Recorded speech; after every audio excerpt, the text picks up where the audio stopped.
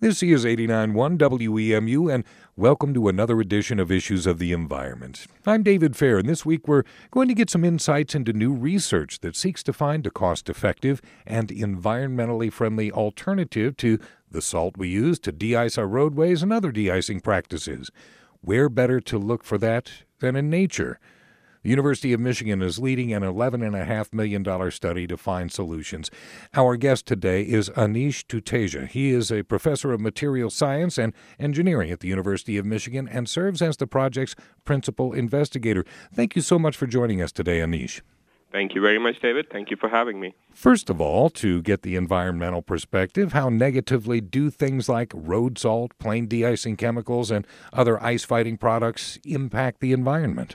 There are many sort of negative consequences, environmental consequences that are associated with the use of road salt, particularly in these bulk quantities. So there's a lot of challenges. One of the simplest ones is to think about the corrosion that the salt might cause on any of the associated structures. But then there are much more sort of environmental impacts. So that road salt can slowly seep into the water. There's also other sort of really interesting challenges. For example, because the salt is attractive to things like deer. So deer, of course, like to lick salt. Right. There's a higher chance of these things actually coming into accidents as they sort of start to lick the salt on the roadway. And of course, you can have an accident based on that. And then there's a lot of other smaller animals where this high concentration of salt is actually toxic to them. So there is a big need for sort of more environmentally friendly solutions that are also cheap. Certainly looking for materials that help create a non-adhesive surface for ice is nothing new to you. You've been looking into that for some years now. What degree of success have you had? We've had a lot of really nice work in that area, and we've been working in the last maybe 7 or 8 years for different coatings that can prevent the adhesion of ice or at least reduce the adhesion of ice significantly. And we've been fairly successful, so that technology has been licensed out of the university and is being commercialized. It's already been applied to a few high-rises, solar panels, where we're essentially preventing the accumulation of snow and ice during the winter on high-rises, preventing the accretion of large structures of ice that can fall down and hit pedestrians and such. So a lot of scale-up has happened. It's continuing to happen, and we hopefully will keep seeing more and more applications of these in the future. So what makes this study and research project different than the research paths you've followed to this point? Yes, it's really interesting. So far we've been looking at, so if I have snow and ice that's going to come down and attach onto a surface, how do I make it easier to remove that snow and ice?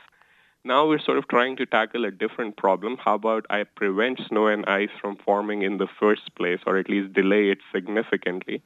And that has a lot of applications, certainly, preventing the buildup of ice and snow on roadways, but other things as well that people may not be familiar with. For example, de-icing cycles are commonly happening in every refrigerator in the world, every freezer in the world. Heat pumps, that's a huge energy drain. The efficiency of heat pumps goes down significantly as we're putting them in different buildings in a colder environment.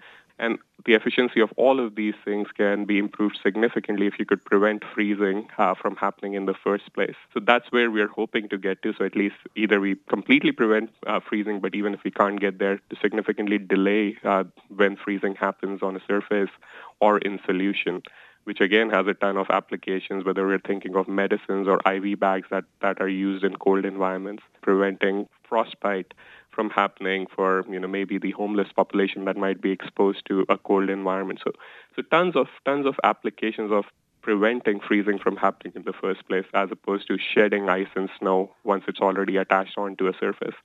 Our Issues of the Environment conversation with Anish Tuteja continues on 89.1 WEMU. And Anish, the research team is looking to plants, animals, and microbes to find solutions, looking to nature. Have you identified which of each in nature is best suited to research? Yeah, great question, David. So it was really fascinating to me as we learned about many of these organisms in the Arctic. So we have things like wood frogs and beetles and fish, where you can go down to minus 40 Celsius or minus 60 Celsius in some cases, and the blood of these organisms does not freeze.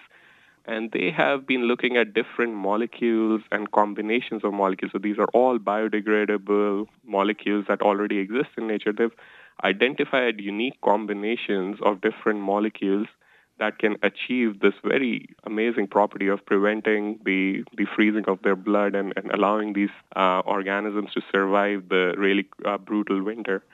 And so over the last 50 years, people have identified a few different molecules, different things called as antifreeze proteins or antifreeze glycolipids. But the challenge is we've only in the last 50 plus years, we've only been able to identify a few of these molecules. And typically, each organism has multiple of these molecules, and they're typically acting or are utilized in combination with other smaller molecules. So it's not just these individual molecules, they're typically combinations of molecules. And so far, it's been really hard for people to identify these combinations of molecules. So the combinations of those molecules is really important, and the ratios or the relative concentration of each of those molecules in that mixture is also really important, because many times these things have synergistic effects. So if one molecule, let's say, reduces the freezing point of water by 5 degrees, another one reduces it by 7 degrees, but you combine them in the right ratio, it might reduce it by 15 degrees. And those combinations are completely unknown. So you have hundreds of molecules and thousands and maybe millions of combinations. How do you go about identifying the right combination and the right ratio? And that's what we're hoping to do in this project. Let's take that research down the line somewhat. Let's say you find some solution in the wood frogs. Would the plan be to create massive wood frog farms around the country to produce the needed materials, or would you have to look at ways to synthetically produce what the frogs create naturally? Great question, David. Yes, so our goal is to have everything done synthetically. So we are not going to be removing any of these molecules from actual wood frogs. That's been done in the past, and so we already know the sorts of molecules that exist, and so what the structure of those molecules are. So everything will be done synthetically because we're very, very sort of aware of the environmental impact that something like this can have. So we have a lot of candidate molecules that are already widely available, a lot that we're synthesizing within the laboratory, and then we'll screen through these combinations. This is 89.1 WEMU's Issues of the Environment, and we're talking with University of Michigan professor and researcher Anish Tuteja about the search for de-icing materials that are environmentally friendly. Now, in my unscientific mind, my perception is that when mankind tries to synthetically reproduce nature, we become a bigger threat to nature. How do you offset that potential? That's a great point, David. A significant portion of the work is looking at the environmental impact and toxicity of any of the molecules that we produce and any combinations of molecules that we produce. And so we have experts within the team whose entire portion of the project is going to be looking at the environmental impact of potential environmental impact and toxicity of any of the molecules or combinations that we produce. What's also interesting is we have an ELSI expert within the team, which is the ethical, legal, and societal implications of the project. And throughout the project over the next 2.5 years, we'll be interviewing any person that is likely to be impacted by some of these materials, particularly indigenous tribes in the Arctic that might be impacted by any of this research in the future, any sort of stakeholders throughout the colder regions of the country that may be impacted. And so the goal is to both look at sort of the technical side of this and really looking at, what are the toxicity issues that might be associated with any of these molecules, but also looking at sort of the ethical implications of this. So now that we're sort of using these bio-derived molecules, even though we're no longer extracting them, let's say, from wood frogs, but they originally were identified in these species. So what are the ethical and moral sort of issues that come from that?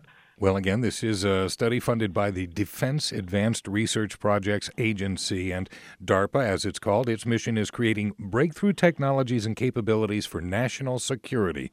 So my first thought was, whatever you find is something they might want to weaponize or to enhance wartime efforts. Did that ever cross your mind? DARPA funds a lot of different types of research. It's not always about sort of weaponizing those. And again, I can't speak for DARPA and what exactly they want to kind of utilize this research for. Our sort of purpose is to really explore the unique science that comes in this sort of environment and things that are going to be widely utilized by the society. So let's go further down that path. I know you have to go where the science takes you. But do you have an expectation of particular outcomes or a hypothesis of where it lands you? Not at the moment. So this is supposed to be in the basic science sort of category of research. This is not aimed in any way for a specific application or a DoD application that's coming out of it. This is really supposed to be aimed at understanding new mechanisms and really understanding the science behind how these things work. Well, I want to thank you for the time and sharing the information today, Anish, and I'm looking forward to seeing where this all takes us. It sounds like there are a lot of wonderful potential applications. Thank you very much, David. It was wonderful to speak with you. That is Anish Tuteja. He is professor of material science and engineering at the University of Michigan and principal investigator in a study aimed at finding some new de-icing solutions in nature. For more information on the study, visit our website at WEMU.org. Issues of the Environment is produced in partnership with the Office of the Washtenaw County Water Resources Commissioner, and you hear it every Wednesday. I'm David Fair, and this is your community NPR station, 89.1 WEMU-FM, Ypsilanti.